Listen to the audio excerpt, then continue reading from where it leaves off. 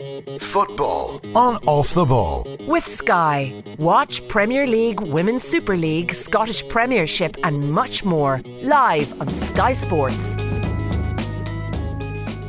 And you're welcome back to Off the Ball Saturday here on News Talk. John Duggan with you 3 to 5. This is Football Saturday. Remember, Football and Off the Ball brought to you by Sky. Watch every live Premier League game this season on Sky Sports, BT Sport and Premier Sports. You can text us 53106, tweet us at Off the Ball. Listen across the country on News Talk.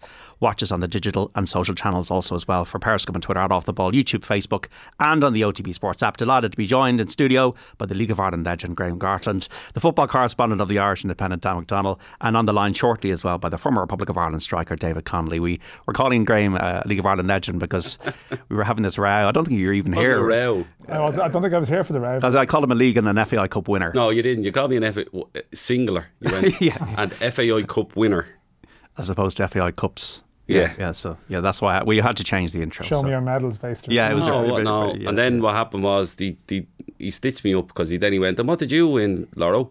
And Loro went like 5 leagues, and European Cup and all that kind of thing. And then my FAI Cups just faded into the background very quickly. We're watching Everton against Crystal Palace here. Goalless Man City and Brighton is the other 3 o'clock game. Liverpool had been beaten 1-0 by Nottingham Forest. Dan, that was a shock.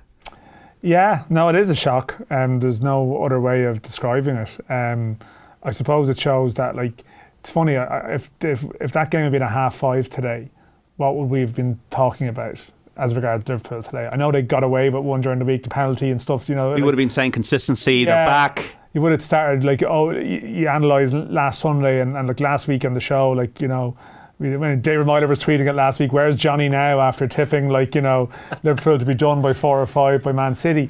But in saying that, in defence of Johnny, like the fact that they've gone and lost against Nottingham Forest today shows that something isn't right. That's the reason Johnny is not here, by the way. Yeah. Because he got it wrong, we said you can't come back. Everybody's calling Johnny out. I have a feeling in his defence he might have had a little bet responsibly, but he might have backed Nottingham Forest today, Johnny. You know, right. He's taken his opinion here. Okay. Martingale. But I think it's the thing that, and it's funny. I don't know. You can equate it to scenarios. I can probably. I think it's closer to home. You think of like when Dundalk were on the downgrade, but they're still a good player, so they can produce really good results. Like the cup final in 2020, that they did a job on Shamrock Rovers that day. Like Liverpool, like produced a great performance against City that shows, yes, they have great players, but there's something not quite right. Like consistency when you leagues, it's not ability. Like ability obviously gives you the ability to challenge, but consistency is what allows you to win them. And clearly something isn't right. I think I didn't see all of the game today. I saw a good part of the game today, and it seemed like Forest were bad on set pieces and troubled by set pieces, but in general play, they were just happy the game was ahead of them a lot of the time, you know, and Liverpool weren't really hurting them. And again, you know, I know there was chances missed and stuff, and you can overanalyze the game to death, one game, but it's part of a greater theme of, you know, drop points, and it's going to cost them. Well, they're not going to win the title, as we know. 53106, lifelong Liverpool fan, and no surprise with that result. Always the way, 100% up for the top 4. Play like strangers against anybody else. Abject lack of real squad depth and constant injuries need long-term solutions. Top 4 out of reach, and the sell to buy policy is outdated. Pretty damning text from our texter there, 53106. Sell to what policy is he talking about? Sell to buy policy. No, I wouldn't say they'd sell the boy now, wouldn't I? The lads they brought in, they've managed, the players that they brought in, they kept a hold of this time. Yeah, it's probably an element of like, you know, letting Mane go and sort of, I suppose there's an element. Mane's the only one big one that has left in the last while. Before that was Coutinho, but they reinvested that money back into Alisson and Van Dijk, and you can't see Van Dijk or Alisson leaving, so I wouldn't probably agree with that side of it, but I understand what he's saying. Like you said, it's like a boxer, isn't it? But that last boxer going out and having a good performance, but you know he's never going to maybe get to the levels he was at before. And it's similar with Liverpool. They can do it in a one-off game against Man City, and it was an excellent performance, but they just, like, they've 8 shots off target today, like, which is just a lot, like, you know what I mean? They're not hitting the target as much and working goalkeepers as much as they should. 32 crosses in the game, but nothing to show for it. And again, they just give up soft goals, and that's an issue with them, where how many times this season have they given away the first goal? A lot more so than they have done in any other season under Klopp. So Yeah, I can't see them. Obviously, the title's out of reach, but I can still see them maybe getting top 4. Yeah, I mean, it was a bad goal to concede, but it is classic of a team that's off colour. Not an amazing cross, but even the slow reaction when the ball comes off the post. There was just a sense that they're just not tuned in. They're just not 100% switched on. And as I said, you can always do the scoreboard journalism thing, find the result, and then find the argument to suit that. To suit an argument around it. But really, I don't think they were desperately unlucky today. Forest in a way, some of their set piece defending in the last 10 minutes was horrendous, and Liverpool really should have scored. And Henderson made some big saves, but across the piece, across the 90 minutes, they earned their points. Yeah, there are a lot of young players in the team. You've got Fabio Carvalho, Harvey Elliott, Curtis Jones, players that are going to be probably very, very good, and at times can be good, but just at this level to be winning how many, over 30 games. Yeah, it's a consistency of performance that the young players need to get, and it does take a while to build that up because you're learning on the job basically from a young player's point of view. Klopp touched on that and said we can't keep going out and matching the spending power of other clubs. We have to put young players in and let them basically learn on the job and build that. And obviously I thought Elliott last season started the season so well, and obviously got that bad ankle injury against Leeds, and Klopp has shown so much faith in him because since he's come back he's involved him straight away. Carvalho coming in from Fulham looks like he's going to be one for the future too, but again it's just they haven't got that consistency, and they probably even the experience in tight games to know how to be relaxed and chasing a game. That's something that Liverpool always had. They had an intensity but a relaxedness about knowing that they were always going to get back into the game, and you've seen that even going into the Brighton game when they were down, you thought that they're going to come back, but ultimately when it went to 3-2 you didn't trust them that they were going to actually see out the game when they got in front, and that comes with maybe experience as well, and experience at vital times in games. Let's hear now from Jurgen Klopp, who was speaking to BT Sport after the 1-0 defeat by Nottingham Forest at the City Ground. I can kind of explain the result not, to be honest, because I never saw a game where one team has, I'm not sure, 4 or 5 no-brainers from a set piece where we have to finish it off. The way they defend, we were perfectly prepared for that, and we had always a free play. I don't know, Bobby first half, Virgil I think 2 times, 3 times, I'm not sure. So there you have to, actually put the game to bed, to be 100% honest, because the goal they concede is a big mistake from us, where we lose the ball, give them the free kick, and then that can happen around set pieces, how we saw in all other situations as well. Apart from that, all the chances they had, we gave them, because we played in the first half just too often wrong passes in the center. We didn't want to do that, but it happened anyways. We saw, and always when we used the wing, then they were open because they closed the center that much. Little underlaps were possible on the wing, crosses, passes, everything was possible from there. And so, but that will not be a free-flowing performance. It was pretty clear before the game. We had to make really late changes, and in general a lot of changes, and then it's a game which you have to win by purely doing the right stuff again and again and again, and obviously we didn't, and that's why we stand here and lost the game. And we've been talking about consistency throughout the season. It's hard to believe that a side that could beat Manchester City and West Ham and then put that performance today, that's not the consistency. No, it's our situation had nothing to do with that. Now, of course, you're right with consistency, but we have 6 days with a really limited squad, playing 3 games, high intense games. But the first one was City, which is super intense, and then you have to go full distance in midweek, and then Saturday again, and that's how it is. We cannot change that, and you have to fight through. That's what we do, but. Result-wise, we should have showed consistency today, because you cannot show consistency when there's absolutely no chance for consistency with the players you can line up. But result-wise, we could have had it by just finishing the situations off. And again, on to Amsterdam next, with barely a time for a breath. Yeah, but that's nearly holiday, because we play now on Wednesday. So that means Sunday, Monday, Tuesday to recover and prepare them for Amsterdam, of course. I hope 1, 2, 3 players will come back. Then we can make changes again. But that's how it is. So It's the situation. And some credit to Nottingham Forest to know the endeavour they showed. Fight, but it's Premier League. They're all good and they're all fight. But giving a team 6 clear-cut chances after a set piece, I'm not sure where I should now put the praise on, to be honest. The things we did, they are great teams. Steve is a fantastic manager, really. So what they do is, but for us today, we have to win here. Done. But we didn't. So credit to Nottingham, but in the situations, it was us against the goalie or us against ourselves and not us against Nottingham Forest. So because nobody defended Bobby in these moments, nobody defended Virgin in these moments, we're just free. But we didn't use it. So if we use all of them, then you ask a different question. Thanks, Jürgen. Thank you. Jurgen Klopp speaking to BT after Liverpool lost 1-0 to Nottingham Forest in the early game. Everton, their great rivals on Merseyside, have scored 1-0 against Crystal Palace, and a great goal. Dominic Calvert-Lewin's first of the season, lads.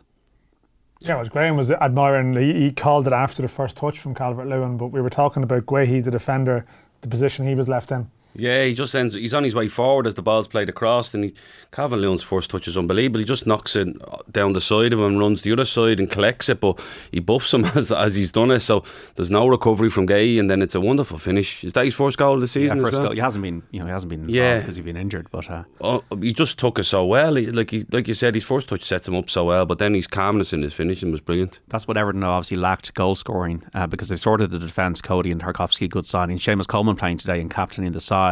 Manchester City 0, Brighton 0 in the other game. In the Premier League, Chelsea against Man United at 5:30. Got a text in here on 53106. Just about Liverpool first. Curtis Jones is a championship player at best. Liverpool need a whole new midfield. Another one. The game is still won in midfield, and Liverpool has got an ageing, leggy and injury-prone midfield, says Brian. Yeah, Thiago not involved today. And hi John, Ronaldo absolutely destroying his legacy at Man United. As a fan since the mid-80s, I was very wary of him being brought back at his age. He's completely taken the gloss off a properly good performance against Spurs, completely behind Ten Hag and what he's done so far and how he's dealt with Ronaldo, says Damien in Wexford. Doesn't feel that his legacy is being painted in the best way by himself at the moment. I don't think his legacy is like married to just Manchester United. Yeah. Obviously with what he's gone on to do then at Real Madrid, he's probably more successful there, and then obviously he goes to Juventus too, so it's not just the Man United legacy. Like we said, we were talking about it before. We read an article about, like, obviously he's gone through stuff as well, personal stuff, and that side of it. But yeah, he lost his son. Yeah, I always felt there was a petulance in Ronaldo early doors as well when he first came into the Premiership at times, and you can see a little bit of it now. Is he being disrespected? He's been asked to do what he's paid to do. Come on when you're meant to come on. Does the manager need to deal with him a little bit better because he's Ronaldo? Maybe there's an argument for that as well. But if you're asked to do something by your club as the manager, you have to do it. And if he's asked to come on and he doesn't come on, it's a lack of sort of respect for your teammates as well at times. And then even leaving the game, you're like, right, but give him a bit of leeway in terms of what he's gone through and dealing with that. But in that side of it, there was something like that was always in Ronaldo. He's egotistical. He carries it well. In fairness, it's what made him probably the greatest player in the world at one stage, and his record in front of goal is fantastic. But there is an element of, right, you know, how does he get the boy into the team but not be the main man in that team? Have you ever see that, like a player just refuses to come on? No, I can't remember ever seeing it. No, I've seen fallouts. There's been massive fallouts with managers, and I worked with maybe a manager that wasn't shy about like voicing his opinion in terms of, like, Dan would know him well, Paul Doolan. Yeah. And I've seen massive blowouts where you're like, well, you've seen lots of broken teacups, have you? I've seen. I remember one altercation with Tony Burge. Remember Tony Burge? Yeah, I do. He was Welsh striker. Yeah, Welsh striker. We signed him. We was at Drogheda when we came, and him and Paul just didn't get on. And there was a big row there in the canteen, and I was like, I wasn't stopping Tony. Tony was a big man. Yeah. But like, I've never seen that where it's like I'm not going on to play. It's like if you had the player, like in the teams we were in, the players would have said, like, listen, what are you doing here? But again, Ronaldo's the most experienced player in that dressing room, the most successful player in that dressing room. Who's going to say to him, what are you doing? You know, they miss somebody in the leadership like Giggs, Keane, Neville and stuff to say, listen, that's not how you do things here. Yeah, I think like the week is probably worked out great for Ten Hag though. Like I know that people, and I saw some people complaining yesterday. Oh, it's a joke. You know, they were brilliant the other day. We haven't even discussed Spurs being terrible yet, JD. We're getting a nice break from that from your perspective. It's comfy day, hasn't he? I'm going tomorrow, so I'll text you at 6:30 tomorrow and see how we go. Yeah, well, listen, there's so many games at the moment. The story changes every 3 days. But like Ten Hag, is in a situation where this Ronaldo one is tricky, yet he's got credit in the bank, so he can deal with it with a little bit more authority. Like people are complaining, well, why is the whole press conference taken up by Ronaldo? He's the biggest name in world football. It's an entertainment business. And he's walked off and he's left the stadium. Like, it's a massive story. Unfortunately, Ten Hag doesn't get to talk about his great performance in the way he might have liked to, but still, like, you can sense the mood, the public mood there amongst the sort of the Ronaldo fanatics is a bit like, this one's hard to defend. Like, this one's pretty much impossible to defend. I don't think there's any defence for it really at all, Like he knows his status, and like in saying that, there's a bit of sympathy for him too, in the sense that he's never lived a normal life. Since he's like 16, 17 years of age, he's never known normality. He's probably never known a sort of an accepted standard. And also he had a very tough upbringing, like with the washing machine on the roof and stuff. I get that. Yeah, no, like and his father, like terrible. Of course, John. But I'm not downplaying that in any way. But like, I'd say there's hundreds of players in professional football who have difficult backstories and have come through a degree of adversity. But there's an element of how you conduct yourself and how you carry yourself that, like, it's if he's 19 versus if he's 37, there's a slight difference, I think. So I think because we were so familiar with his story, there's maybe more of a rush to defend, and because he's a legend. And like Graham would know this, and everyone. Every sports person you talk to, they speak about the end. Like, it's tough. The end is difficult. And like, your whole identity is your power. Maybe the bigger the star you are, maybe the harder to fall in some ways. And there's pride, there's a lot of things. Like, he's been the number one and now he's not the number one. And he's reacted in the wrong way. And he has, his legacy will be fine in 5 years' time. Yeah. But just in the here and now, like, he's lost a battle, and Ten Hag, in some respects, I think he's been strengthened by Ronaldo's actions. There's a lot to be said for going back. I don't know, and the viewers might know better than me in terms of, has anyone really gone back to a club where they've been that successful at and then being really successful again? I don't know of many. I can't think of any off the top. As a player? I can't think of any off the top of my head where they've gone back and done what Ronaldo's done in his career, left United in his pomp, gone to Real Madrid, won ridiculous amounts of European Cups, gone to Juventus, and then come back and you're expecting that he's a different player to what he left. But Jurgen Klinsmann came back to Spurs, but that's what I'm saying. Teddy Sheringham came back to Spurs. Robbie Keane done it. Yeah. You go back to Rush and Aldridge, right? Rush was probably the one. Rush should be the one. Sorry, Aldridge didn't come back. Did he? No. Mark Hughes at Man United. Rush was the one that he left. He came back. Like, there's a handful. Mark Hughes, Man United, a good example. There you go, John. But there's a few, but there's not many that you're thinking. That's a good question. Listen to that. 53106. The best comeback: a player who went to a club, left, and then came back to the club and was a raging success. Yeah, it's a good one, isn't it? It is a good one. It's a tough thing to do, but how long are you going away for, John? I could do that. 3 weeks. 3 weeks. You want me to step into that? We'll have to every other medium, Graham. An RT last night. I'm eyeing up everything. I'm half expecting to see him on Nationwide at some stage during the week. Crime Crawl. I'll be on Crime Crawl. Graham Gartland's Guide to Dublin. Yeah. The Ronaldo walk-off, says one of our texters, is an employment issue first and foremost. He's basically been paid hundreds of thousands. He's then unwilling to show up for a few minutes' work. It's a sackable offence for anybody else in any form of job, says Jane and Tuam. Yeah, but this, again, football's just a different animal to normal working life, but yeah, again, we were I agree with Dan. It's that he's not the main man in the dressing room. He's not. The talent has left the body. Yeah, I wouldn't say that. Like, I still think you put him in goal. Put him in front of goal. I still think he'll score. Maybe with a team that plays in a different style. Yeah, because exactly. United are all about intense pressing at the moment, and that's why they were. And a counter-attack team, and he's probably not in that thing. But I think if you had a team that were going to build and have a sustained possession and pressure, where you're dealing with crosses, cutbacks and style, stuff. Yeah, I think he'd fit a team like that. Yeah, it's just it's an incredibly selfish act, and there's no way. It was a brilliant performance, like a team performance. It was a great night by the looks of it. The stadium was hopping, and as I said, it's not. He's someone who's known he has to watch every step that he does during his life. He knows where the cameras are. He knows they're going to follow him. He knows what he's doing.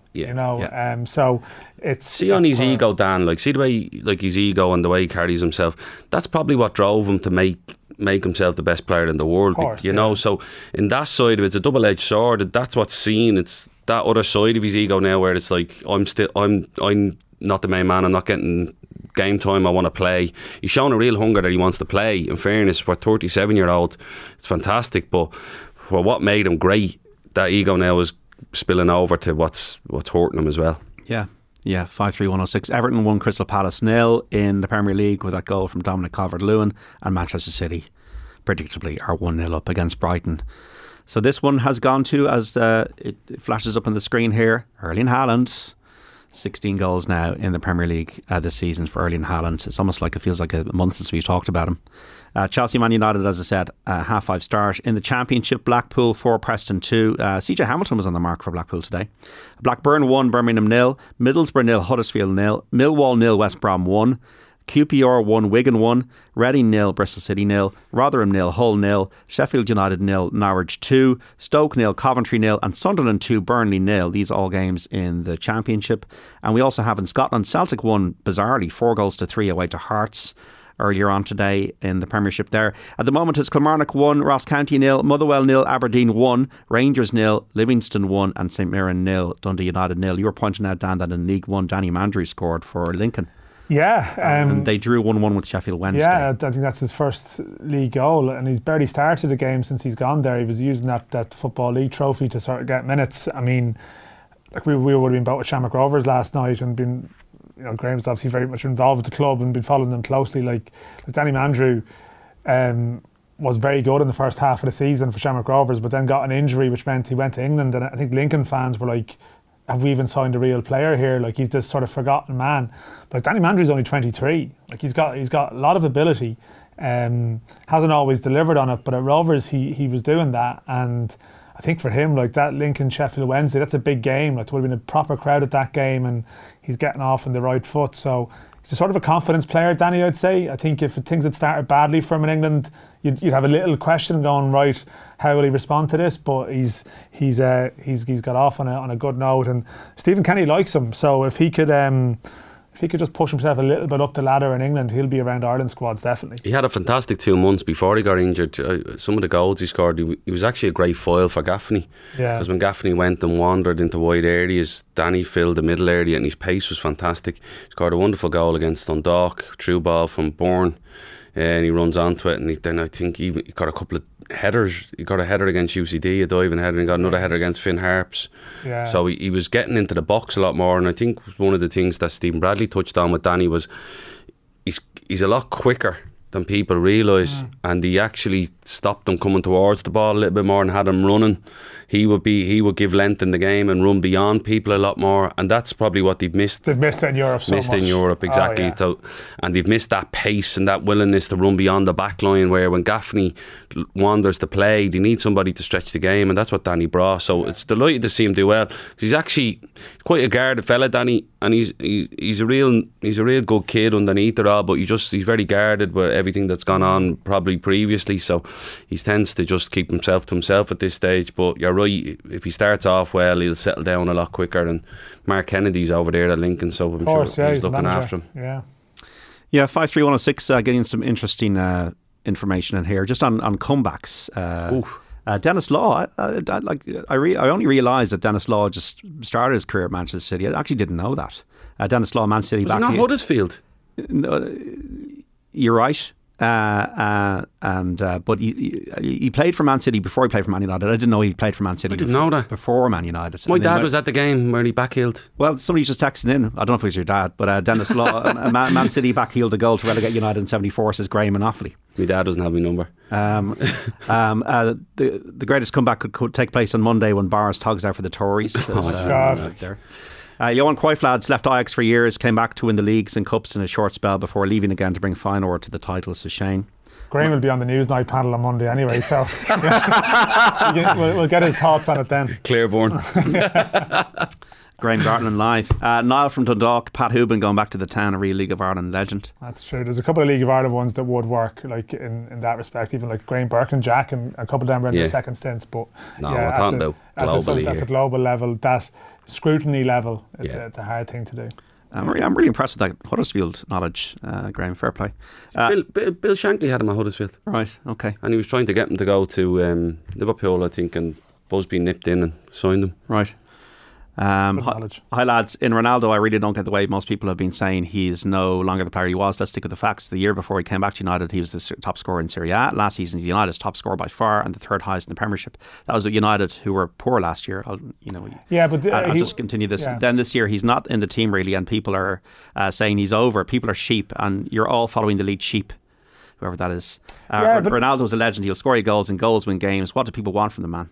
I'm a United fan 50 years apart from Jose Spellis, as one of our texters here. Well, I suppose what people want from the man is that if he's not used in a game, not to go down the tunnel and leave the stadium before the game's over. Like, that's not an unreasonable demand.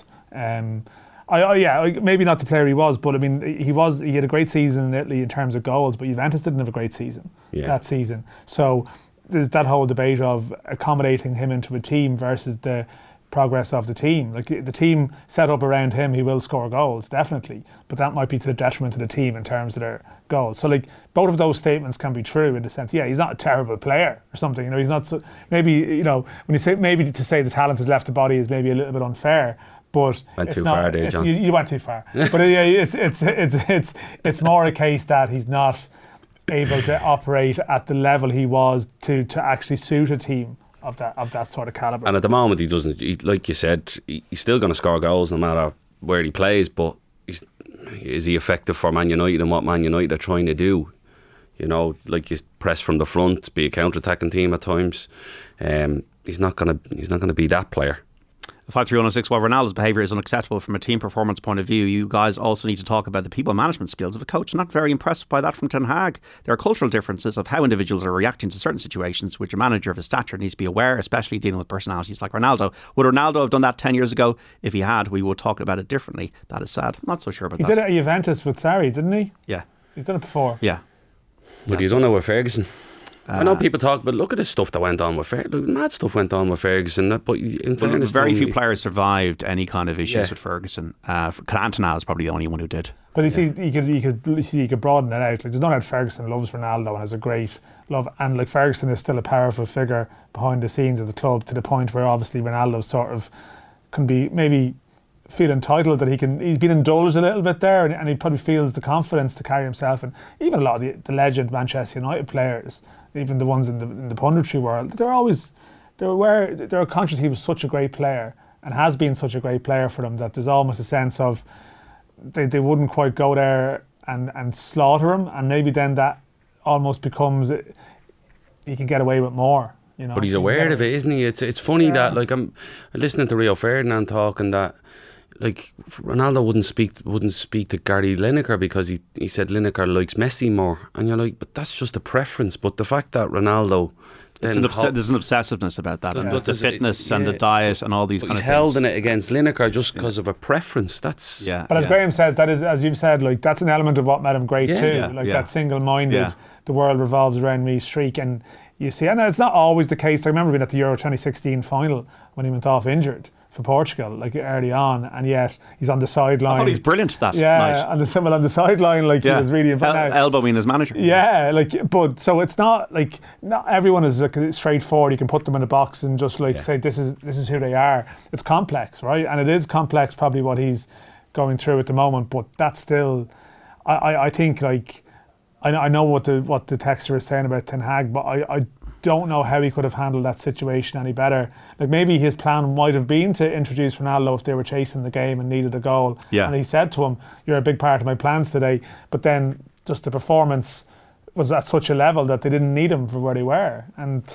I don't know, like, manager has to be able to drop players. Yeah, Everton 1, Crystal Palace 0, Manchester City 1, Brighton 0, Erling Haaland yet again on the mark. We're going to take a break here. Graham Gartland, Dan McDonald, and we'll also speak to David Connolly shortly on Football Saturday here on News Talk. We're back after this. Don't go away.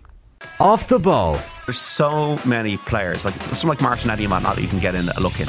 Brazil are going to win that World Cup, lads. I think it's an absolute bank. Subscribe now to the OTB Football Podcast stream wherever you get your podcasts and download the OTB Sports app.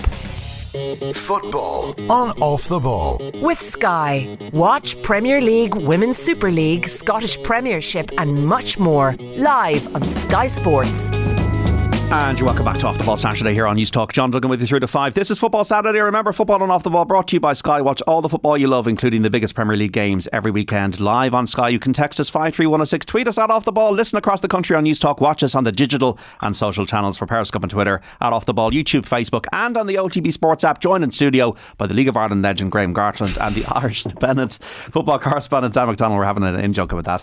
And on the line as well by David Connolly, the former Republic of Ireland international striker. David, how's the form? Good afternoon, lads. Sorry, I think you thought I was like Ronaldo there and left you in the lurch, but I'm here. My apologies, a bit late. What's your take then? What's your take on Ronaldo? Well, you know, I think this is we can spend so long on this. I don't know how long you got, but basically, this was all avoidable. I think this was so avoidable, and I think Roy Keane did say, like in the last few weeks, how this was going to end up, because Roy has been in that situation, and when you've been a top player, and Ronaldo is as good as it gets in the world ever, I think this could have been avoided with some better man management, to be honest. And I think it's been handled really badly, and. I don't condone what he's done, but I think this was so avoidable by just making sure that he told Ronaldo exactly what his plans were. You know, I remember years and years ago I read a great article about Aidan O'Brien, about how he's one of the first horse race trainers to give each horse its own stable lad, or lad to take him out every day. That one horse had the same lad every day, so that one lad knew how that horse was feeling from Monday to Tuesday to Wednesday. Now you got Ronaldo here. He almost himself needs his one lad. He needs the manager to be his one lad until they decide what they do with him. Because him being on the bench, he should have been told, you know what, even if Rashford has a nightmare, you're not coming on. I'm not saving you to play against Chelsea. Are you willing to still be on the bench? And it could have been avoided, because if it had said no, then you say, well, look, there's no point even being on the bench. Let's wait until we find you a different club. So I think it was avoidable, in all honesty, but I'm not condoning it. But I just think these great players, you've got to manage them, and you've got to talk to them, and you've got to spend the time with them. And I get the feeling that obviously he didn't. How do you know that he didn't, though? How do you know that he didn't, David? Well, but I tell you why. Because you can't compare Ronaldo with anyone else, right? See, I can't use example from my career, whatever. But within every team, like Graham will know, within every team there's a hierarchy in every team, and every player will have a status. And within that team, Ronaldo's status is obviously based on the career that he's had. You can't just say, well, he's not delivering now, so that status doesn't exist. Like, they signed him because of his status, and his selfish behaviour made him the player that he is and got the 300 plus goals for Real Madrid. You can't then hold that against him and think he's not gonna storm off if he's asked to be on a bench, and then maybe he's told he might get half an hour and he's going to get 2 minutes. Well, then you're either not telling him or you're lying to him. And it's only going to end one way. This is, in my mind, it was all avoidable by talking to him. I got a feeling that there's been because look, you go back to when different managers been in charge, different clubs, Carlo Ancelotti, you look at how he managed Ronaldo. At times, he wouldn't even select him in the team. He'd keep him at home, protect his status rather than be on the bench. I think it's an art of managing the very, very best players in the world. And despite what everyone says, I think it could have been handled better. But David, is it not possible that Den Haag thought he might need Ronaldo in the game if they were in a particular situation, and they just didn't end up in that situation because they were protecting a lead, or they were sort of on top, and that maybe there was a plan that he had Ronaldo in his plans for the match, and then it just changed. As you know, the game develops in a particular way, and you don't need him anymore. Yeah, I mean, look, Dan, I understand that might be the case, but by the same token, I think when you're dealing with these, look, the camera doesn't pan to the bench that often, right? The camera doesn't, so we don't know whether any sort of plan or at half time was spoken about or said to him or during the game. But, Ten Hag did this. I know he did this to another player, refused in Holland or whatever, turned to the bench and said, go and warm up. And the lad, Eunice, I think it was, refused. But, I never saw, we didn't see it, right? We never saw him pulling him on the actual bench and talking to him. All we saw was shots of Ronaldo either shaking his head, no conversation. I'm not defending him by any means. I really do feel it could have been avoided with just more dialogue. Well, when you have these top players and their egos, no matter what you say, I know the team comes first. You have got to manage their egos, and that is the art of man management. You never see this with a Carlo Ancelotti. You never see this with someone like that who knows how to manage the very best players in the world. You just don't see it. Yeah, but a few things here, David. Well, maybe we're talking about Ronaldo, what he was rather than what he is as a 37-year-old. Erik ten Hag didn't sign him. United have gone through a huge amount of instability with managers, and Erik ten Hag has to assert himself, given the fact that Solskjaer seemed to be Mr. Nice Guy. And of course. And it's his right not to have him in the team. And if Ronaldo's going to sulk about that, what is Erik ten Hag supposed to do? Solskjaer didn't sign him neither. Not have him on the bench. Don't have him. Don't have him. And say, you know what, you're not for me, Cristiano, and let him go. And there's nothing. I totally agree. He's got to be the manager. He's got to decide who he picks. Absolutely, but just don't have him involved then. If you think he's going to be disruptive influence, which is kind of maybe what has been the case, say walking off the other night, then don't involve him. And then look to move him on as soon as you can, and say, well, just train with the 21s, and then we'll find a way out. That becomes a circus too, though, doesn't it? It's training with the 21s not more disrespectful as well, though. Like, I know what you're saying about everybody shake hands and they move on at appropriate time, and everybody's happy in that situation. The club still holds, it's like Ten Hag still holds his presence, Ronaldo still gets to go on his terms, but to train with the 21s would be a little bit more hurtful than not getting on the pitch. No, but he's not getting on the pitch though, is he? Or he's getting on for 2 minutes.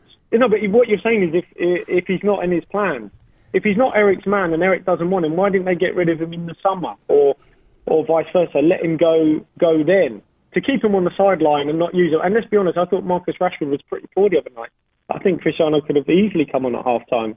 Maybe he thought the same. Look, I'm not defending him, but I just think this is a lesson in avoidance of this conflict, which I think you're all praising Erik ten Hag for his firm-handed nature, but there's loads of other examples of other managers being firm, but it never ends up with such a drawn-out.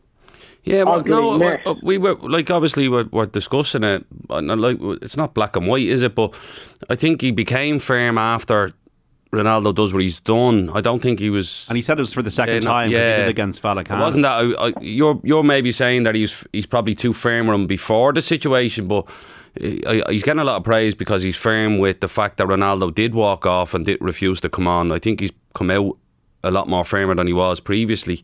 But I know what you're saying about the avoidance thing. It's all about dialogue and conversation, but if Ronaldo still walks off the pitch, there's no other way for the manager to deal with it other than be reactive to it. I agree. I don't dispute that, but I'm just saying for it to end up like that, I don't think there can't have been enough dialogue between manager and player. There can't have been, and I don't condone it. I don't agree with it. I'm not saying that. I'm not supporting it whatsoever.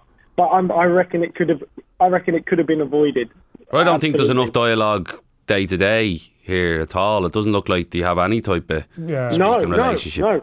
But exactly. But you see, Ronaldo wanted to leave in the summer, remember? But this is the thing. I think with the passing of time, and these are the things that sometimes you don't hear about them straight away. I know there's been a lot of reporting about this. Like, what was Ten Hag told when he took over by the club? About this, because there was clearly. Ronaldo's a complicated player to move. Like, he comes with a big wage. He comes with.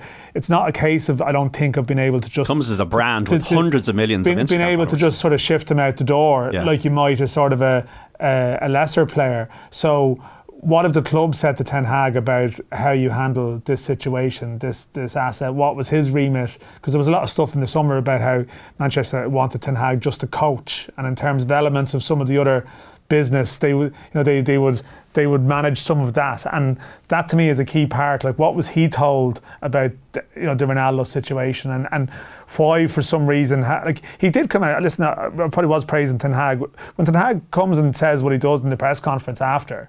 Like, he is bringing it to another level. Now, I don't know what backstory he could have made up to defend Ronaldo in that case, like, claiming he was going to the toilet or something. You know what I mean? Like, he basically was like someone who's like, well, I'm done with this. I now have a little bit of credit in the bank, and I'm going to say, yeah, he didn't come on. And that obviously that sort of drops the bomb. But what was the dialogue with the club, I wonder, around Ronaldo in August, and what was Ten Hag told to do then? That to me is a key part of it. Interesting comments from the listeners on this. Brian's been in touch, 53116. Zidane had no trouble with Ronaldo when he kept him out of matches. Zidane had such respect in that Real dressing room of massive egos that players fell into line. Not the same with Ten Hag. Roy Keane and David Connolly are spot on. Christian's been a child. However, this was avoidable, and the main issue at United is ownership. Should have let him go. If not, that what David is suggesting is correct. Lads, how long can you harp on repeating yourselves about Ronaldo? Well, it's because David Connolly's got a contrarian viewpoint, which is an interesting viewpoint that I don't think we necessarily agree with in the studio. That's what having a debate about football is all about, folks. Also, we have Ronaldo, like Messi, is no longer the main man. Both would have seen the media fans looking at them as yesterday's men with Mbappe and Haaland, the new main men. Hard to go out of the top. Not many do. So we also have just on comebacks, because we were talking about Ronaldo coming back and whether it's working or not, and obviously it doesn't seem to be working as well. Just about Mark Hughes, somebody was texting in, has to be it, returned after Barca Bayern to score winning goal for the Cup Winners' Cup versus Barcelona. Last second equaliser, 3-3 draw in the FA Cup final. And that was against Palace, and then he never scored that goal against Oldham in 1994. Surely the most spectacular goal scorer in history. Ray, the optimistic red. Martin Keown came back from Arsenal, from Everton, I think really successful, says Robin Kildare. And I'm sick of hearing about Dennis Law back heeling United down. 2 teams above them, both won, so even if they won it, it was still relegation. David Connolly, just because you're joining us now a bit late into the show, Liverpool, what happened? What's your diagnosis there? Well, look, I saw Forest against Brighton, and they offered no attacking threat, right? But after going to watch that game live, they were really stubborn defensively. So you kind of knew this might be a potentially tough game for them to break them down. Was I surprised, say, Trent didn't start? Might have been, considering what they were going to face, because they would have known how Forest played against Brighton, that, a really stubborn back line, defended really well. I'm surprised he didn't start. Fair enough. In the previous game, James Milner starting, but I don't know. They just looked at a lot of misplaced passes. Right, they looked like they were pressed really hard and just struggled to get their game going. So that was a really bad defeat for them.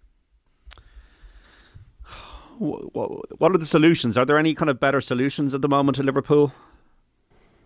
Tactically or personnel wise in the window, or anything that you think can help them? Well, do you know what? They look like they're really, their game is just really off in lots of different areas. And when we spoke about this before the City game, didn't we? In terms of, I think it was talked about that maybe Konate start, and I remember saying I wouldn't play Konate because I just don't think he's ready. And then he's dropped the surprise of playing Joe Gomez at centre half and James Milner at right back, which I thought worked really, really well. But I just don't know whether that was the right call today to play Milner up against Notts Forest, And I just think that he's maybe just getting a few of his team selections. I don't know if he's quite getting them right. And, but look, they were pretty poor. For a side based on this intensity, right, for years, they've really struggled with teams that play with a high intensity, which, is a bit worrying for sure. Erling Haaland has now got 17 goals in the Premier League this season, the second one from the penalty spot against Brighton. He got the first as well. So we're talking about another hat-trick at home potentially here for Erling Haaland. Like, this is just crazy stuff. This is Dixie Dean stuff, That is Manchester City against Brighton, which is 2-0 at half time, and Everton have gone in 1-0 up at the break against Crystal Palace. Dominic Calvert-Lewin, Nottingham Forest 1, Liverpool 0 the result. Chelsea Man United kicks off at half 5. Blackpool 4, Preston 2 full time. From the Championship, half time is Blackburn 2, Birmingham 0, Middlesbrough 0, Huddersfield 0. At the moment, latest score, Millwall 0, West Brom 1. Actually, Millwall 1, West Brom 1, a goal just gone in there. QPR 2, Wigan 1, half time score. Also at the break, Reading 0, Bristol City 0, Rotherham 1, Hull 1, Sheffield United 0, Norwich 2. Timo Pukki with both goals for the Canaries, so I'm surely they'll be relegated from the Premier League next season. Stoke 0, Coventry 0, Sunderland 2, Burnley 0. And we also have in Scotland Celtic winning 4-3 away to Hearts, Kilmarnock 1, Ross County 0, Motherwell 0, Aberdeen 1. And we have Rangers 0, Livingston 1, Rangers down at half time. And St Mirren 1, Dundee United 0 at the break. Any Irish players catching your eye down at the moment? Well, no, we mentioned Mandrew earlier. I mean, Sinclair Armstrong is possibly one worth mentioning, who's starting for QPR today. Sounds like, I don't know, some kind of computer, doesn't it? Or Sinclair Armstrong, yeah. Well, it could be a law firm either. Yeah. But he was made his debut for Shamrock Rovers at 15 under Stephen Bradley. I mean, Graham would probably know more about Sinclair Armstrong than me, but he made his first league start during the week. He's a sort of a pacey striker, won a penalty against Cardiff and has kept his place in the side for QPR. Of Michael Beale, who's turned down Wolves, who are top of the Championship. So he's not just been thrown in there with a club down towards the bottom looking for something. It's a team up at the top end. So Graham, he's got... powerful boy. Like, just goes. Like, if there's straight line running, he's running. Like, he'll go through people. Great kid, actually, a really good kid. His younger brother plays with the under-13s at Rovers, well, under-14 DDSL side at Rovers. But yeah, he's a great kid. He used to come back and train at Rovers as well once he went back, just to stay fit and all about just practice. And his interview afterwards was really refreshing, because he's saying how much he still needs to work on his touch and his technical side of it. But his raw attributes are just like, he's powerful, he's strong, he's direct, and they were comparing him to Les Ferdinand a little bit, and over there, because Les Ferdinand is working with him, and he came out and says, they compared me to the way Les Ferdinand used to play, and he's that type, powerful, good leaper, willing to, like you said, willing to run, but he's obviously... He's gone out on a few loans as well and done well, and he's been well liked at the clubs he's gone to, because again, he gives maximum effort. It's not, sometimes his technical side of the game might let him down, but it's not through a lack of trying, and that's all fans of these people on loan want to see, is that they're coming in and making an effort to impact the team, and he does that. And he got a standing ovation going off against in Loftus Road, and they were all singing his name, and it was great for him to see, and how much he enjoyed it too. 19 years of age, and he's playing today. Yeah, and Rovers have a big sell-on clause apparently, so they'll be hoping he goes to the top and just gets sold, and he becomes another Gavin Bazunu style sort of dividend. Will he be in the Irish conversation then going forward, do you think? Well, I think any Irish player playing in the Championship probably is, but he hasn't necessarily been like too involved with the underage teams Irish-wise, so I would get the impression. Yeah, he would divide opinion. He would divide opinion. So, but I mean, if he's playing for a Championship team threatening for promotion, everyone in that position will come in under consideration. But David, know this: the Championship at times it's a slog. Like, you're going Saturday, Tuesday, and somebody like him and his frame and his build and his power would be able to handle that, because it's so robust, and you just have to get up and go again. You mightn't get to train too much, so sometimes you mightn't get to learn as much as he'd like in the technical side of it. But the fact he'll have to go Saturday, Tuesday and perform, but I think he has the power and the pace and the stamina to do that as well. Okay, got to take a break. David Connolly, Graham Gartland and Dan McDonnell. We'll be back after 4. 53106. Was Ronaldo brought back more from a business point of view? Profile shirt sales as a business asset. That's the reason they're holding on to him, without full disclosure regarding game time. What does it teach young kids in respect for coaches and managers? Ronaldo needs to set a better example, says another of our texters. And great show, lads. Massive Ronaldo fan, but you're forgetting he started the previous 2 games. He didn't score. He's getting a fair chance regardless of what he thinks, says John in Monaghan. We're back after 4 on Football Saturday with the guys on News Talk here. Don't go away. Thank you. Football on Off the Ball with Sky. Watch Premier League, Women's Super League, Scottish Premiership and much more live on Sky Sports. And you're welcome back to Off the Ball Saturday here on News Talk. John Duggan with you through to 5. Football Saturday on Off the Ball brought to you by Sky. Watch every live Premier League game this season on Sky Sports, BT Sport and Premier Sports. You can text us 53106, tweet us at Off the Ball. Listen across the country on News Talk. Watch us on the digital and social channels on YouTube, Facebook, the OTB Sports app and on Twitter. Joined by David Connolly, the former Republic of Ireland striker, on the line, League of Ireland legend Graham Gartland and the Irish Independent's Dan McDonald to talk about the beautiful game. Man City Brighton half-time report from the Etihad Stadium, and only one man to talk about here, Darren Stanich. Manchester City 2, Brighton 0. City on course for victory. Bit of a helping hand by VAR involved in both goals at the Etihad, where Erling Haaland has now 17 for the season. The first goal came on 21 minutes. Route 1 stuff. Ederson with the ball cleared away. Haaland raced forward, chested it past the advancing keeper Sanchez, and then nudge dunk off the ball, slotted into the back of the net. Brighton not happy. They felt that should have been a foul. Wasn't given though, but VAR did give a foul on 42 minutes. Silva fell by dunk. Obstacks Haaland to convert. Manchester City 2, Brighton 0. And half-time report from Everton against Crystal Palace at Goodison Park. Shane Pennington. It's Everton 1, Crystal Palace 0, and Frank Lampard's side deservedly lead at the break, courtesy of an 11th minute goal from Dominic Calvert-Lewin. Alex Iwobi fed the ball into him on the right hand side of the penalty area. He turned his man lovely on the edge of the box, Anderson, and then struck a lovely effort across Guaita into the left hand bottom corner of the net. Everton deserved that advantage. They've been the better side. Gordon seen a shot, well saved by Guaita, and also an effort from Damari Gray has gone over the top as well for the host. Crystal Palace have rarely threatened going forward, really. Zaha's 20-yard curler forced an easy save from Pickford. Otherwise, they've not had too much to shout about at all. It's Everton 1, Crystal Palace 0. And the Women's National League, Shelbourne 2, Sligo Rovers 0 is the result. Very tight at the top there. Dealor Waves against Treaty United has just kicked off. Cork City against Bows at 5. Peamount United against Wexford Youths at 5:20. Athlone Town versus Galway at 7. Just saw there a tweet from Cian Tracy, the rugby writer with the Irish Independent, about Leinster Munster half and half scarves for the 5:15 game in the rugby. Is that what that's come to now? Half and half scarves. Ever seen that in football, lads? The half and half scarves are everywhere. Is there international probably more so than club football? Yeah, you see them at certain times. I mean, they always seem to get sort of pictured and tweeted. Like, it's obviously there's great viral potential in them. Okay, sure. Yeah. A lot of Leinster fans used to support Munster back in the early 2000s. The Leinsters. It was a very innocent time, wasn't it? Yeah. I mean, is it? My brother used to have a half and half Ireland-Italy jersey from Italia 90. I remember that. Okay. David Connolly, you ever seen a half and half jerseys? You ever worn one?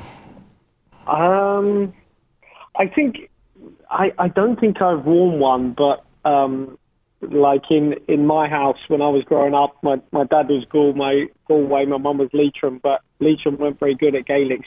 There wasn't many Leitrim shirts hanging around, so it was always the Galway ones. Not many half and half. They very rarely met, that's for sure. Did you ever go to Croke Park, David? Yeah, I went to Croke Park. Well, I wouldn't say loads, but yeah, quite a few times. Yeah, because I was actually having this on online this week because someone put a picture of a Gaelic game in, I think, 77. At Wembley? At Wembley, yeah. But I had to tweet and had a photo of my dad there in 67. So I said, no, they were there a lot earlier than 77 or 73 or whatever it was, yeah. Were you playing for Ireland around the time that he played at Croke Park? No. That was a lot earlier. That was way before my time. But I went in the dress. I think it was 87 when Galway won. I think I got in the dress and my dad sneaked me in that year. I'm sure it was 87 when Galway won the All Ireland. So yeah, I've been there a few times. They won hurling All Ireland that year, yeah. The hurling All Ireland. Yeah. He was a hurler, by more or less. Yeah. Didn't know this about you now, David. You're a GA man. GA fan.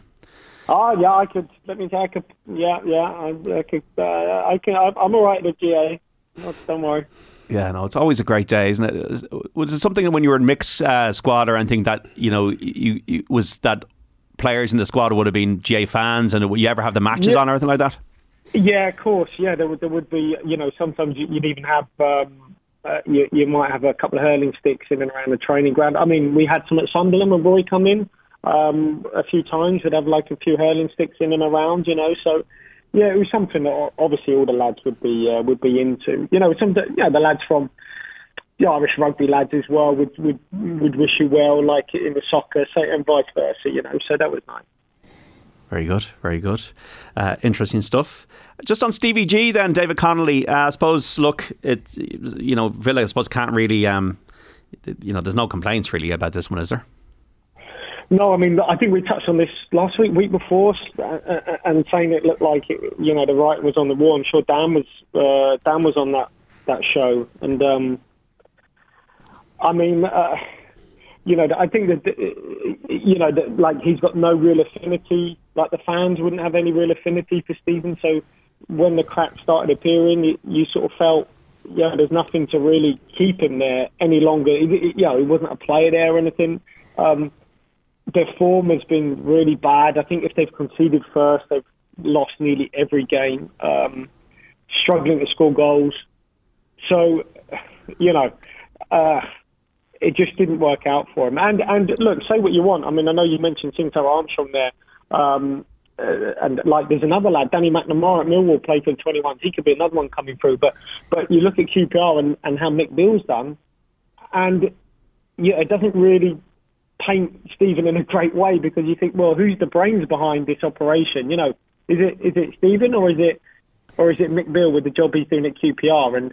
And so the fact that they got rid of all his staff, every one of his staff is gone. And Neil Critchley was a first-team manager at Blackpool who left that to be Villa's assistant, and they even let him go.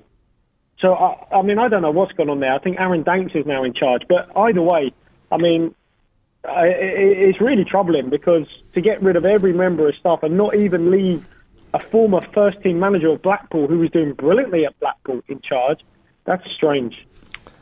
Yeah, that was striking actually. Even the speed at which it happened on Wednesday night, was it? The pace of, like, you sort of expect the following morning.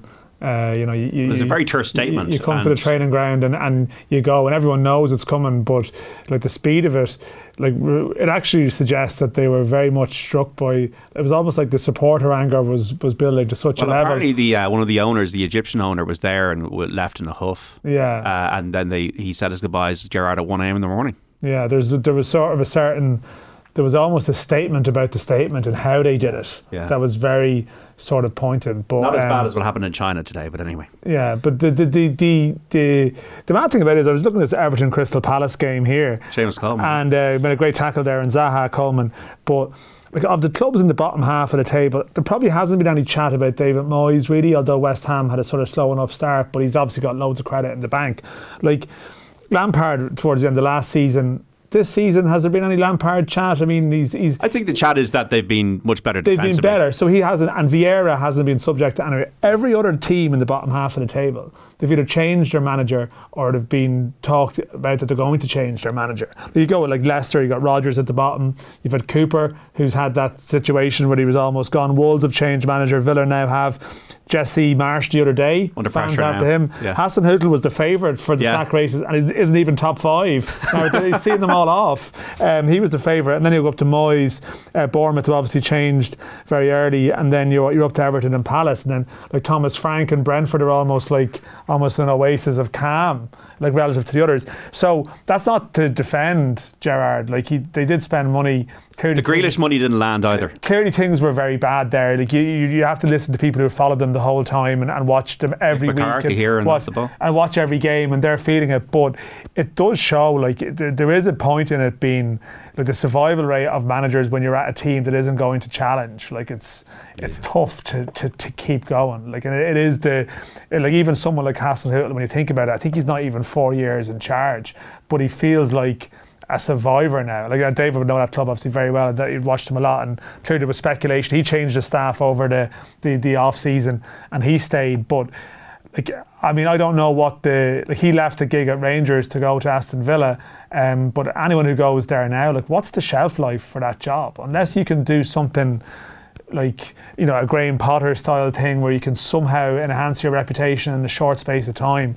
Like, what's the gig? Like, you see Michael Beale turning down Wolves, like, not just instantly jumping at the first Premier League option, because a lot of those clubs you go to, I don't know, you're going there for a while. Expectations too. You get your contract paid up, you leave. I mean, it's a lucrative job not to do well in sometimes, but it's I don't know. It seems even more volatile than ever this season in the Premier League. Like, see, I touched on this as well previously, and he did take all his staff from Rangers, took everybody, and Michael Beale was the one.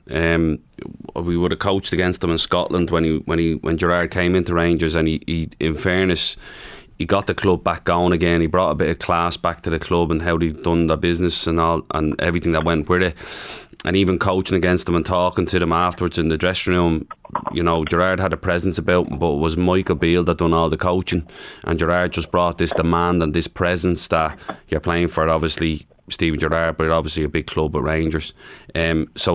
There was talk that when Michael Beale left, a lot of the tactical nous left, a lot of the engagement with the players in terms of sending them tactical stuff through a WhatsApp group, that went as well. And obviously you can only rely on your presence so much as a manager. If you're not giving information with that, it's going to fall down at some point, and that's ultimately what happened. 53106, is that the death knell for Gerrard's dream of managing Liverpool? What do you think, David Connolly, he can learn from this?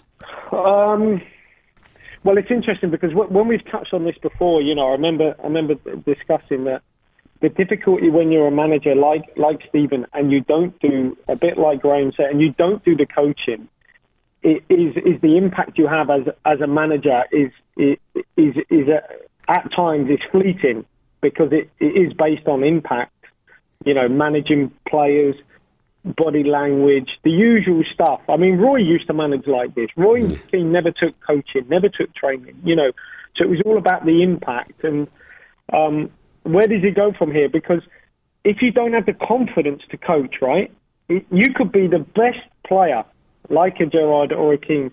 That doesn't mean you've got the confidence that you will be able to coach your way and improve your coaching ability. I have a feeling that Steven will never be a coach, a field coach. I don't know, just my opinion. Roy Keane will never be a field coach. He will be a manager, and I just wonder whether that's a vulnerable position to be in. Right. So I think if you're a manager that coaches, you are in charge of your destiny a little bit more. Yeah. That's my only thing, and I think he's based. Look, don't get me wrong, Jurgen Klopp is not a field coach, right? But you know, and he's impactful in other ways. He has great support staff around him. That is the model that Steven was working towards. I just think it means you're a little bit vulnerable at times. What is the best thing then? Is it a hybrid of being a manager and a coach, or is it being a coach who can manage? What's the best? Look, if it was me, I'd want to be a manager that coaches. But you have to, obviously, in the Premier League, the demands are so great on all these managers at all times. You don't know how they have time to sleep at night.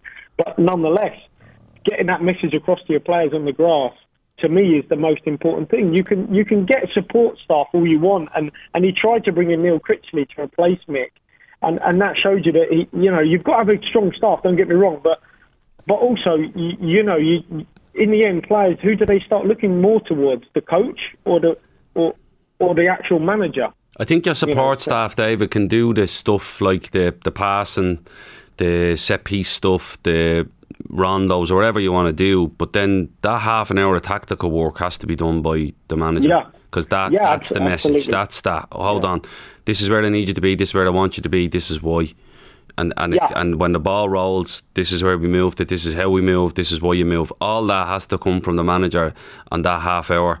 I was lucky enough to be an assistant up in Scotland, and I would have done the passing, the drills, all that stuff, but that tactical half an hour, that was Neil McCann done that. That was it. There you go. Like, I did, as much as I might have had an impact in what we're doing, he took it. It was his voice that had to be impacted in that half hour, because that's who the players are looking to on a Saturday. That's who they're looking to on that particular day in training. What are we doing and how are we doing it? And we're going to follow you into that. So I'd agree with David on that one. It's weird because I first went to the UK, I was 17, and I remember, there's a blast in the past, Dave Bassett was the manager of Barnsley. Former Wimbledon and Forest. And one of the nicest fellas you'll ever meet. Like, whatever perception you have of him, throw it out, nicest guy you'll ever meet in football, really. But like, he would only turn up to training on a Thursday and a Friday. He's sat in his office Monday, Wednesday, and then on Monday, Tuesday, off Wednesday, and then the big coat would come on and he'd walk up and he'd have an impact in training on the Thursday and Friday. Real old school manager, trusted his staff to do, but the tactical work come Thursday and all the set piece stuff and all that Friday, he took it. That was the thing. It wasn't about Clough, that it was, you needed Taylor, and if he didn't have Taylor at Leeds, 44 days, all that happened. And was the thing that Martin O'Neill was more of a manager than a coach? Yeah. John Robertson, didn't he? That's right. Yeah, no, that there's no doubt that was that would be the reputation. I mean, like David said, he played under Roy Keane. There was a suggestion he took on a little bit of that as well, in terms of when he met his presence felt and stuff. And yeah, people would argue now that can you be as elusive to be as successful? People argue players need more information today. They're used to their coach. They come through sort of academy setups now where they get a lot of information. They get a lot of stuff given to them, and as a result, they probably need maybe more of a manager who can impart information to them that way rather than the way they used to. That would certainly be a theory. Guardiola's really sort of changed that, because you see he's such a presence on the training pitch. He takes a lot. He's on the training pitch every day nearly, and he's been the most successful coach for the last 10 years. So that's what people are looking towards, to go, well, Guardiola's given that. From a coach's point of view, sometimes it's what you don't tell them. That if you don't tell them something, the players will go, you never gave me that information. Like you might say the player likes to do this or the X, Y and Z. He can check, he can play left footed or he can play right footed. But you never told me he was good in the air. You like them because you know what I mean. Like you nearly have to give them everything so that they have no comeback on you as a coach sometimes, and that's difficult because you're, like David said, not enough hours in the day to do that. David, on this, like motivational words, say Mick McCarthy or other managers you would have played under, how the impactful stuff, like you remember the lads at Tottenham, the Fergie stuff, and how much does that get through to players in a positive way? Yeah. Look, it can. You cannot discount that. And that impact of the presence of a manager, and you absolutely that does have an impact. However, the bulk of the work Monday to Friday, and then on the Saturday, not just pre-game work, in-game work, because I played under lots of managers who had all the answers after watching the video 5 times come Monday morning. But what you want is a manager that in-game, pre-game, in-game can have an impact. Now, I'm sure we've talked on this about Brighton and Graham Potter and people like that. I played with lads at different clubs who ended up at Brighton under Graham Potter, and you talk to them and they'd say, this guy's destined for the top. Why? Tell me what he does. So they tell me exactly how he manages, how he coaches, what he does Monday to Friday on the grass. And the messages that he says is comparable to other managers they worked under at the very top, at your Liverpools, at your Tottenhams and your Klopps and your Pochettinos, and you go, wow, this guy is, from everything I'm hearing, this guy is the real deal.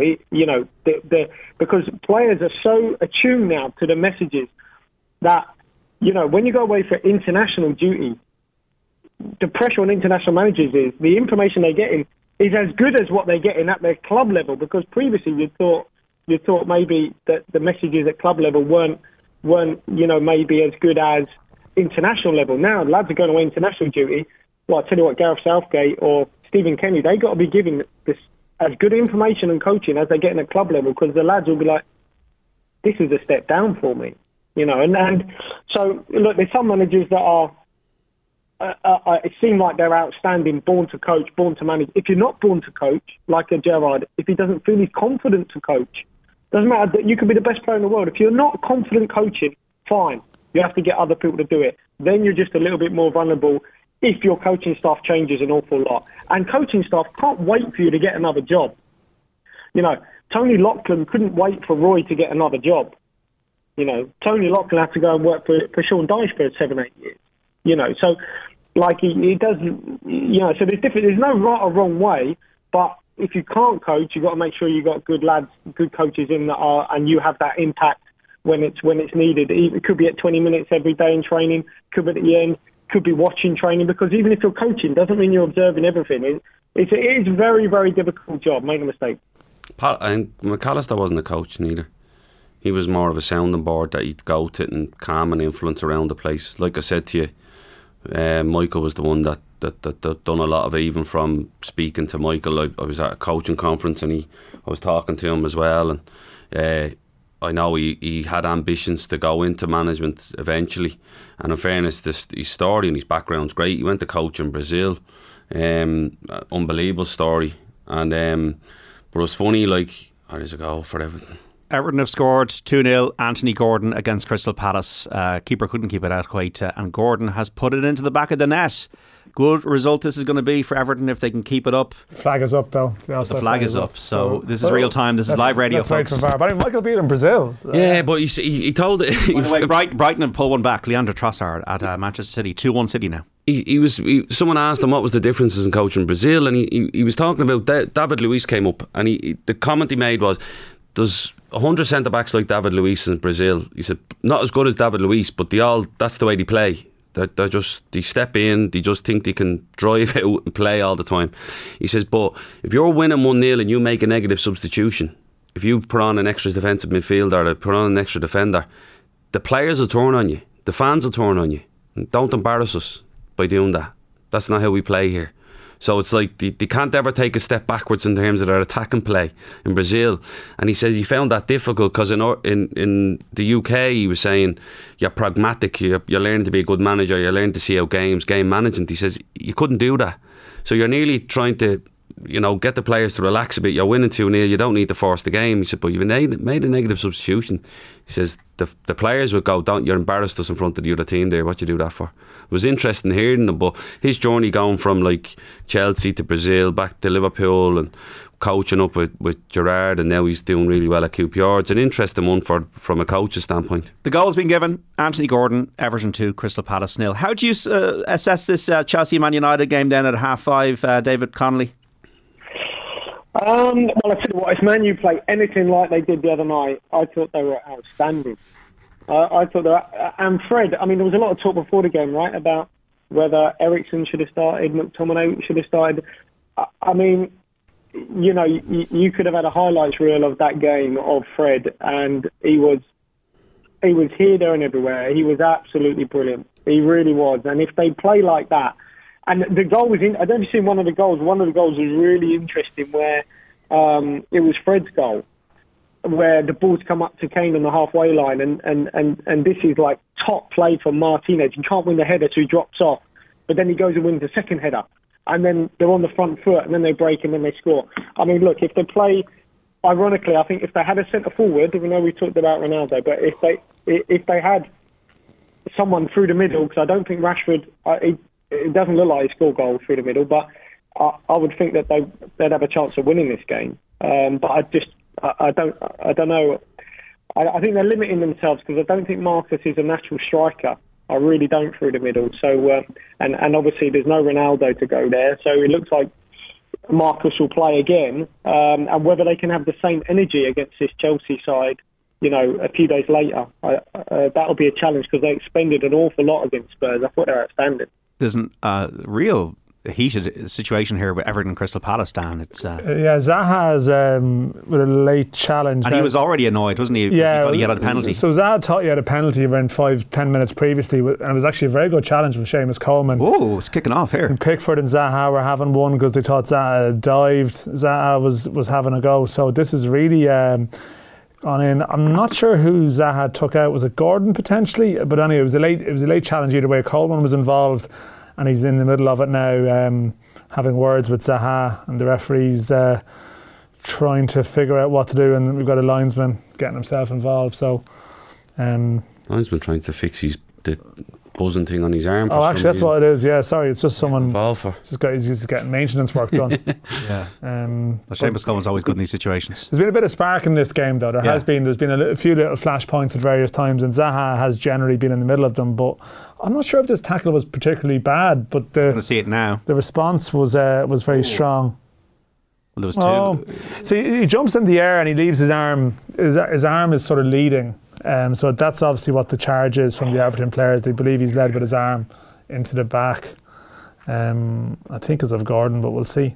There's a long inquest. I don't know if it's because the ref had blown the whistle for the first foul, and then he's just come through and done that they're saying that there was an earlier foul. Maybe an earlier foul. Yeah. It's Manchester City 2, Brighton 1. So Trossard pulling one back for Brighton. Haaland with both goals for City now 17. Can you believe that in the Premier League this season? In the Championship, Blackpool 4, Preston 2, a result 4-2 to Blackpool against Preston.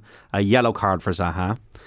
Blackburn 2, Birmingham 0 is latest. Middlesbrough 0, Huddersfield 0. Millwall 1, West Brom 1. QPR 2, Wigan 1. It is Rotherham 1, Hull 3. Reading 1, Bristol City 0.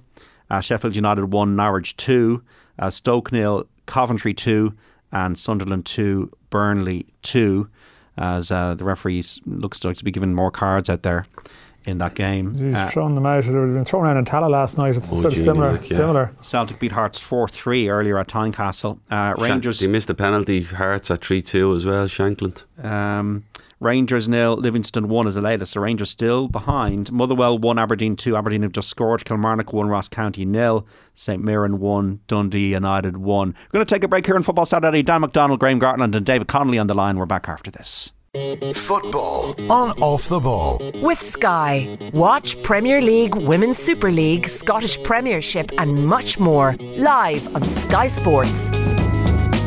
And you're welcome back to Off the Ball Saturday here on News Talk. John Duggan, as always, with you through to 5. This is Football Saturday with the football correspondent of the Irish Independent, Dan McDonald, their former Republic of Ireland striker, David Connolly, and the League of Ireland legend, Graham Gartland, all with us. You can listen on News Talk, also watch us across YouTube, Facebook, Twitter, and the app for anybody who wants to watch us this afternoon. Everton 2, Crystal Palace 0, Manchester City 2, Brighton 1 in the Premier League. Nottingham Forest beat Liverpool 1-0 earlier on. I'm just going to get the teams up here for Chelsea, Man United, Dan, but before I do so, Shamrock Rovers effectively wrapped up that League of Ireland title last night. Well, they basically did, yeah. I mean, like, again, there's so much happening in the football world at the moment that, like, last Sunday they draw in Drogheda and you think, oh, this is nervy. Like, there was a situation where Shamrock Rovers play Derry next Sunday, and there was a plausible scenario where they could be level going into that game, or certainly, you know, Derry knowing they win that game to go top with a game to go. But as it is this season, and like Rovers have got a bit of stick because they haven't really performed at a good level in the group stage. They've been managing sort of the league title race. They've been managing it on two fronts, and Graham would obviously know he's should have been doing media for most of the games. But they've sort of found it a little bit hard to juggle. But in fairness to them, like, they've been under pressure every single week, whereas Derry, they've been under the radar. But there's been a couple of times this season where Derry have had a chance to put pressure on Rovers and they haven't done it. And I think last night's another one they've drawn when they look to win. And basically, long story short, Rovers 1-0 down early last night. They came back and they won well. A few dodgy refereeing decisions, but I don't even think people from Pat speaking to them, they would have issues with the decisions, but they wouldn't have any issue with the result. They're 8 points clear now, Rovers, and really, yeah, like they're champions on Monday if Derry don't win in Sligo. But either way, Rovers just need to draw against Derry next weekend, and even if they were to lose that, they could draw on the last day and they win. So, I mean, Graham, you know the people there very well. Like, they've, I sense there was a little bit of hurt there, like in some of the grief they've taken and some of the comments last night. It was a sense of that they don't like people saying they're tired, but there was an element of a statement about what they did. Yeah, I think in isolation, if you just look at the league in isolation, they're on course to have a better season than they did last year. They finished on 78 points last season. They could finish on 79 this season. Yeah. Do you know what I mean? So they've conceded less goals than they did last season. They're probably around about the same in terms of goals scored. So they're on course to have a similar season to what they did last year. The difference issue is the second place team have got a little bit closer. That's all.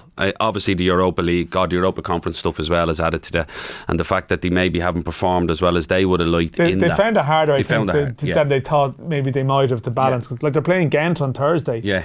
And there's almost a sense of it's. Yeah, people haven't been talking about it, and it should be a bigger thing than it has been. They haven't been able to do themselves justice, maybe. But the one thing that they have, and because I kept getting asked, what do you think? Do you think they'll get over the line and all this? And I says, it's not like they're chasing their first league title here.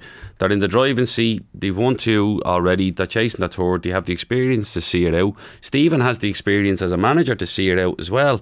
And it's a different animal, and there you had to get used to this. And I seen it with Sligo and Pats last season. Any time they had a chance to put pressure on Shamrock Rovers, any game they had to even go level with them, they failed to win the games to even put them in with a chance of having a go at them. And winning when you're expected to win is a tough thing to do. And this Rovers team have been able to do that for the last 3 seasons. And whenever they're not even backs to the wall, but whenever they have to come out and produce a performance, they're able to do it. And the home record this season is what's basically going to carry them to the title, you know. Yeah. Shelbourne have beaten Sligo Rovers 2-0 in the Women's National League. Diorlo Waves 3-0 up already against Treaty United. Cork City Bohemians 5 o'clock. Peamount against Wexford Youths 5:20. Athlone against Galway 7 o'clock. 4 changes for Chelsea for this match against Manchester United. So Thiago Silva, Ben Chilwell, Pierre-Emerick Aubameyang and Raheem Sterling all come into the team. The team is Kepa in goal. We have Trevor Chalobah, Thiago Silva and Cucurella in the back 3. Across the middle, Azpilicueta, the captain, Jorginho, Loftus-Cheek and Chilwell. Then up front we have Mount and Sterling behind Aubameyang. Just the one change for United. Your buddy Fred has been dropped. David Connolly. I wouldn't call that dropped. I'd say he's definitely just freshened it up. Yeah. He's freshened it up. Interestingly for Chelsea, right? Yeah. I mean, Graham Potter, kind of opposite to Eric Ten Hag here, because he brought Aubameyang on the other day, the 81st minute, left him on the bench. Why? Why did he leave him on the bench? Because he had already booked him in to play this game. So that is the man management, and I know we've done Ronaldo to death, but obviously Ronaldo, so there we go. We knew Aubameyang would come in. A couple of changes, Correa and Chilwell on that left-hand side. No Reece James, so obviously he's out. But so that's good. That's good for United. It doesn't matter whether Eriksen comes in for Fred. That energy that they need. No real surprise, but Fred was great the other night. David De Gea in goal. So it's Dalot, Varane, Martinez, and Shaw. We have Casemiro and Eriksen, and then in the pivot, and then the advanced players, Anthony, Bruno Fernandes, Jadon Sancho, all behind Marcus Rashford. I'm telling you folks, Brazil going to win that World Cup. Every single Brazilian player is playing well at the moment. They're all dying to impress Chichi, and they're going to win that World Cup. So that's the definitive statement here. They're going to be peaking at the wrong time, John. That could be the opposite. That's it. It's like it's the players who aren't doing anything at the moment are just saving themselves. And Mbappe or someone's just going to explode. You're probably right. You're probably right. 3-1 now to Manchester City. Kevin De Bruyne with the third goal for City. Just on what was I going to say? Bukayo Saka, David Connolly, he is really the man at Arsenal. They've won 9 games out of 10. What are his attributes? What is making him the main man at the moment with the Gunners? No, I mean he's class. He is absolutely brilliant. Runs forward, attacks the back line. We saw him the other day against PSV. Always threatening in behind. Can mix his game up. Can go down the outside. Obviously, he comes on the inside. He can finish. He's got a great attitude. I love that he's got a smile on his face. That doesn't seem to be any pressure on this kid, or he doesn't really seem to show it. He's absolutely brilliant. I got to say, I saw Arsenal. I think I said this a couple of weeks ago. I saw them against Brentford, and had a new sort of appreciation of them because they're absolutely outstanding, and in every way they're massive at the back. They are huge, Gabriel, Ben White, Saliba. They're a really big back line, can deal with threats sort of in the air, can cope on the ground. They're mobile. Odegaard has probably got the best brain in the Premier League. If there's someone who can pick a pass better than him, show me. Maybe De Bruyne. They're brilliant. What about Antonio Conte? He's telling his players to get angry. He said he was angry after the game. He gets angry if they lose. Obviously, he's such a winner. I'd be a bit worried if I was a Spurs fan that his wife and daughter are still in Italy. There's always a feeling with me that Conte can just quit at any moment, and if he doesn't feel that things are 100% right, that he might quit. It's obvious that Richarlison and Kulusevski are missing at the moment, and that's affecting the team a bit. But like that was the best Spurs team that could have been out there last Wednesday against United, and they were very limited. Yeah, you're absolutely right. I don't know what the other lads felt, but I mean, I thought Eric Dyer he looked like a bag of nerves. Yves Bissouma was really bad as the holder. Like, touch got away from him a few times. We all know how they play, right? Deep and on the counter. But I just thought individually, forget tactics, I just thought individually a few of the players were were just way off the sort of level that you'd want them to be. And by their standards, right? We're talking by their standards to go and compete with Man U. It seemed like they didn't really expect United to play with that ferocity and intensity. And yeah, a couple of them had some real bad performance, well, below their level for sure. I wonder will Doherty keep his place in the team, because Emerson has been suspended recently, and we'll see what happens tomorrow. Newcastle under Eddie Howe. It's funny, you talk about players, managers getting the best out of players. Almiron is an example of that with Eddie Howe, for example. David. Yeah, well, I mean, Eddie's really interesting, right? Because whenever he's manager of Bournemouth, right, if they ever had a free weekend, international breaks or whatever, and I'd go to a lot of games in England. For some reason, I'd always bump into him at games, always. And you talk about managers grafting, working, and Graham will know this when you're part of the coaching staff managing. I mean, he'd be at lower league games doing his own recruitment, but probably because he had to, right, at Bournemouth, trying to find players, turn them into diamonds or whatever. And he's one of these managers that coaches. He absolutely coaches. He's on the grass, working really hard. I'm so pleased that he's gone well for him. Young manager with a young assistant. And obviously they've spent a lot of money, don't get me wrong, but he's having a great season. I'm just really pleased, and I'm so pleased for Miggy Almiron, because he's one of those players that even the lads like fellow pros are kind of mocking him, like Jack Grealish. And he's ended up sort of, the fans love him. The fans the fans have loved him not just this season. The fans have loved him since he's been there. The fans love him. Make no mistake. If you're a Newcastle fan, you won't have many bad words against Miggy Almiron. They think he's brilliant, and that's before this season. Yeah, I was going to say, Grealish is nearly getting the best out of Almiron, really. Do you know what I mean? Good man management from Grealish. When you think about that, though, he's a manager or coach. Yeah, exactly. I mean, it was an extraordinary thing to happen. It was sort of funny to see someone that unfiltered, but I'm here with the two ex-footballers. There's probably an element of a code there that, having a go at a player who line you feel. Yeah, I would have thought so. I'm sure privately all the time, people will talk about Everton scored a third, by the way. Players you don't rate or whatever it might be. But when you're after winning the league, it was so random. It was weird. The whole thing was so random. Punching down, isn't it, a little bit to that extent? You just won the league and you're sort of slaughtering other players or other clubs. I thought it lacked class, actually. It looks like it's Dwight McNeil who's got the goal for the Toffees. 3-0 against Crystal Palace. Palace are not good on the road. Good at home, but they're not good on the road. Just looking here. It's a great goal. This is a bit of brilliant trickery here. Did he take it the whole way, Dwight McNeil? It was a beautiful. 1-2, and then he buried it. That is a fantastic goal from Everton. Yeah, Everton trending upwards at the moment. Well, that's it. It's Frank Lampard's the new Steven Gerrard. Beating Gerrard. Yeah. There you go. McNeil weaving his way through a flick there, and 1-2, and he put it into the back of the net, the former Burnley man. I think that was Iwobi again with the assist. Yeah. So Everton 3, Crystal Palace 0, Manchester City 3, Brighton 1. You were up early with the draw this morning, Graham Garfield? Yeah, I was Australia, Canada and Nigeria for the women's team next My son woke me up. He was saying the draw's on for Ireland, and the flag, they see the Ireland flag on the telly and they're excited, and then it's a great draw. I was talking to a friend of mine, works with Sky, and he's delighted about it. Every country would have a lot of ex-Irish people living there. I think that opening game, Australia v Ireland, will be similar to what probably USA 94 was with Joint Stadium, with the amount of Irish flocking to it. Australia obviously being the host nation, it's going to make for a spectacular event, especially I think, like you said, the host nation playing. It's going to be brilliant. There's a lot of Irish in Canada. There's a lot of Nigerians here as well in Ireland.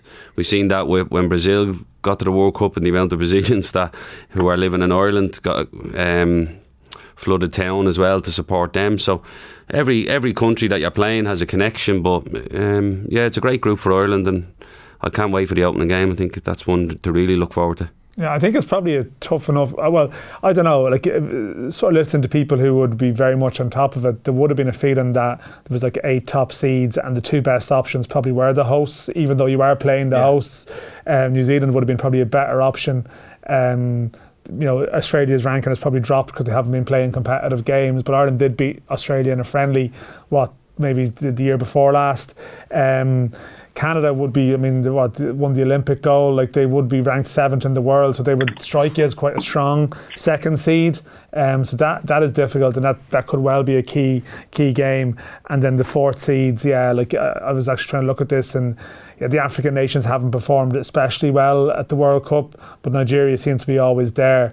They're backed by Nike a lot, aren't they, Nigeria? They're backed by Nike a lot because due to that jersey sales. So I think, Ireland are third seeds, probably third favourites, and so deservedly enough so. But they have this ability, like they actually enjoy adversity, that team. The games where they're the underdogs, the first 2 games, you'd imagine, it might actually be suited to them, and it's that last game, if they can somehow just stay in it, and like Dave would know about these group situations, it's don't lose your first game, stay in it, and then you've got a chance in that 3rd game against Nigeria to win and stay in it. But for the supporters, it's great, they're a bit of maybe travel involved, but they're in Brisbane, you get a bit of sun that time of the year, and Perth as well, so I think socially and the experience will be excellent. But football-wise, they've got a chance. That's how they play, isn't it? They are. They're a counter-attack team, Ireland. They sit in, soak they're a bit like Jacks. They're not the purest choice. No, they sit in, but they're happy. They find a way. They do find a way. And even,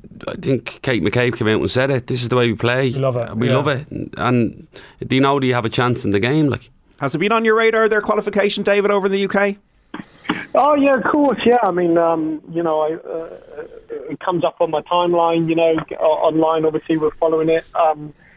Brilliant result against the Scots, and I pinged up this morning the group. So look, it's great. It's great. My daughter, she doesn't play anymore, but she used to play. She was at Arsenal, and I've stood on the sideline at girls and women's football for 5 years. So. A huge fan of have you seen much of a change in it, David, in those 5 years? Would you have seen a bit bigger interest in it? Yeah. Investment? I have, and I got to say, this is my experience of when my daughter was at Arsenal. Let me tell you, it was as well done as any boys' men's academy football. The care and attention to detail was just outstanding. Now, she's sort of gone off to do different things now, but it was amazing. And she played for a local all-girls team. And, some boys' teams, I was at a game this morning, my young lad playing, and there was a couple of girls in the mixed team. You wouldn't even... Everyone just plays, right? If you're good enough, you just play. And my other son, who's 12, he had a girl in his team for a number of seasons.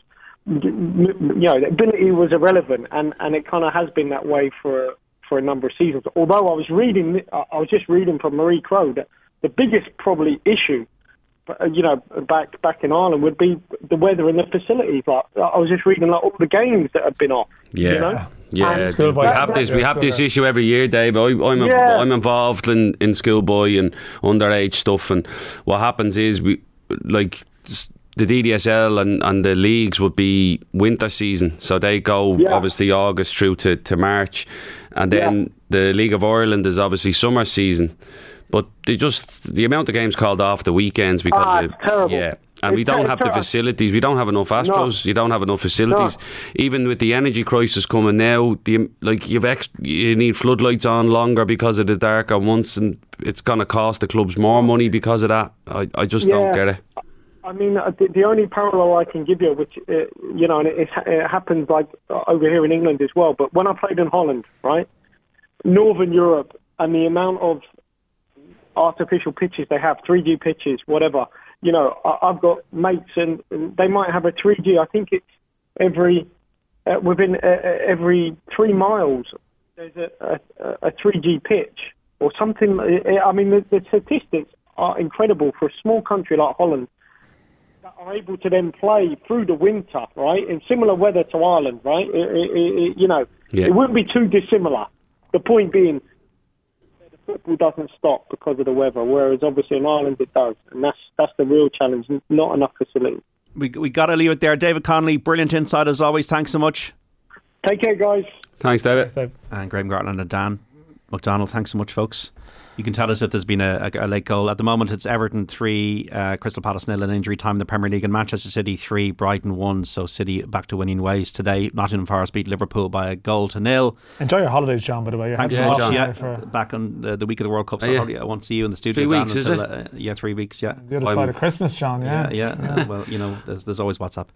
Blackpool 4, Preston 2, a result from the Championship. Blackburn 2, Birmingham 1, a latest score. It's finished. Middlesbrough 0, Huddersfield 0. These are latest scores. Millwall 1, West Brom 1, QPR 2, Wigan 1, Reading 2, Bristol City 0, Rotherham 1, Hull 4, Sheffield United 2, Norwich 2, so Sheffield United coming from 2-0 down, Sunderland 2, Burnley 4, and a result Stoke 0, Coventry 2. In Scotland, Celtic beat Hearts 4-3 at Tynecastle earlier. Rangers 1, Livingston 1 in injury time. Motherwell 1, Aberdeen 2 is the latest score. Kilmarnock 1, Ross County 0, and it is finished. St Mirren 2, Dundee United 1. So thanks, Dan, and thanks, Graham. We've got to leave it there. Back tomorrow with Off the Ball 1-7. Joe Malloy in the chair here on News Talk. We're going to showcase 2 live and exclusive commentary games from the Premier League. First up at 2, Southampton versus the leaders Arsenal. Stephen Doyle and Brian Kerr calling that one. Then Nathan Murphy and Keith Tracy describing the match involving Spurs and Newcastle. That kicks off at 4:30 in North London. All goes to the Sunday paper review across our digital and social channels from 11:30 with Gavin Casey and Shane Keegan. Be sure to join us tomorrow, folks, for some great commentaries and conversation. If you missed any of that interview with Vera Pauw reacting to the World Cup draw on that show, 1:40 we had that earlier today, or any of OTB Football Saturday with David Connolly, Graham Gartland or Dan McDonnell, you can find the podcasts of our content on the OTB Sports app or wherever you get your pods, on Spotify or wherever you get your pods. Thanks so much for listening to us on your radio today across the country here on News Talk. We will speak tomorrow at 1 with Joe. Bye-bye. Football on Off the Ball with Sky. Watch Premier League, Women's Super League, Scottish Premiership and much more live on Sky Sports.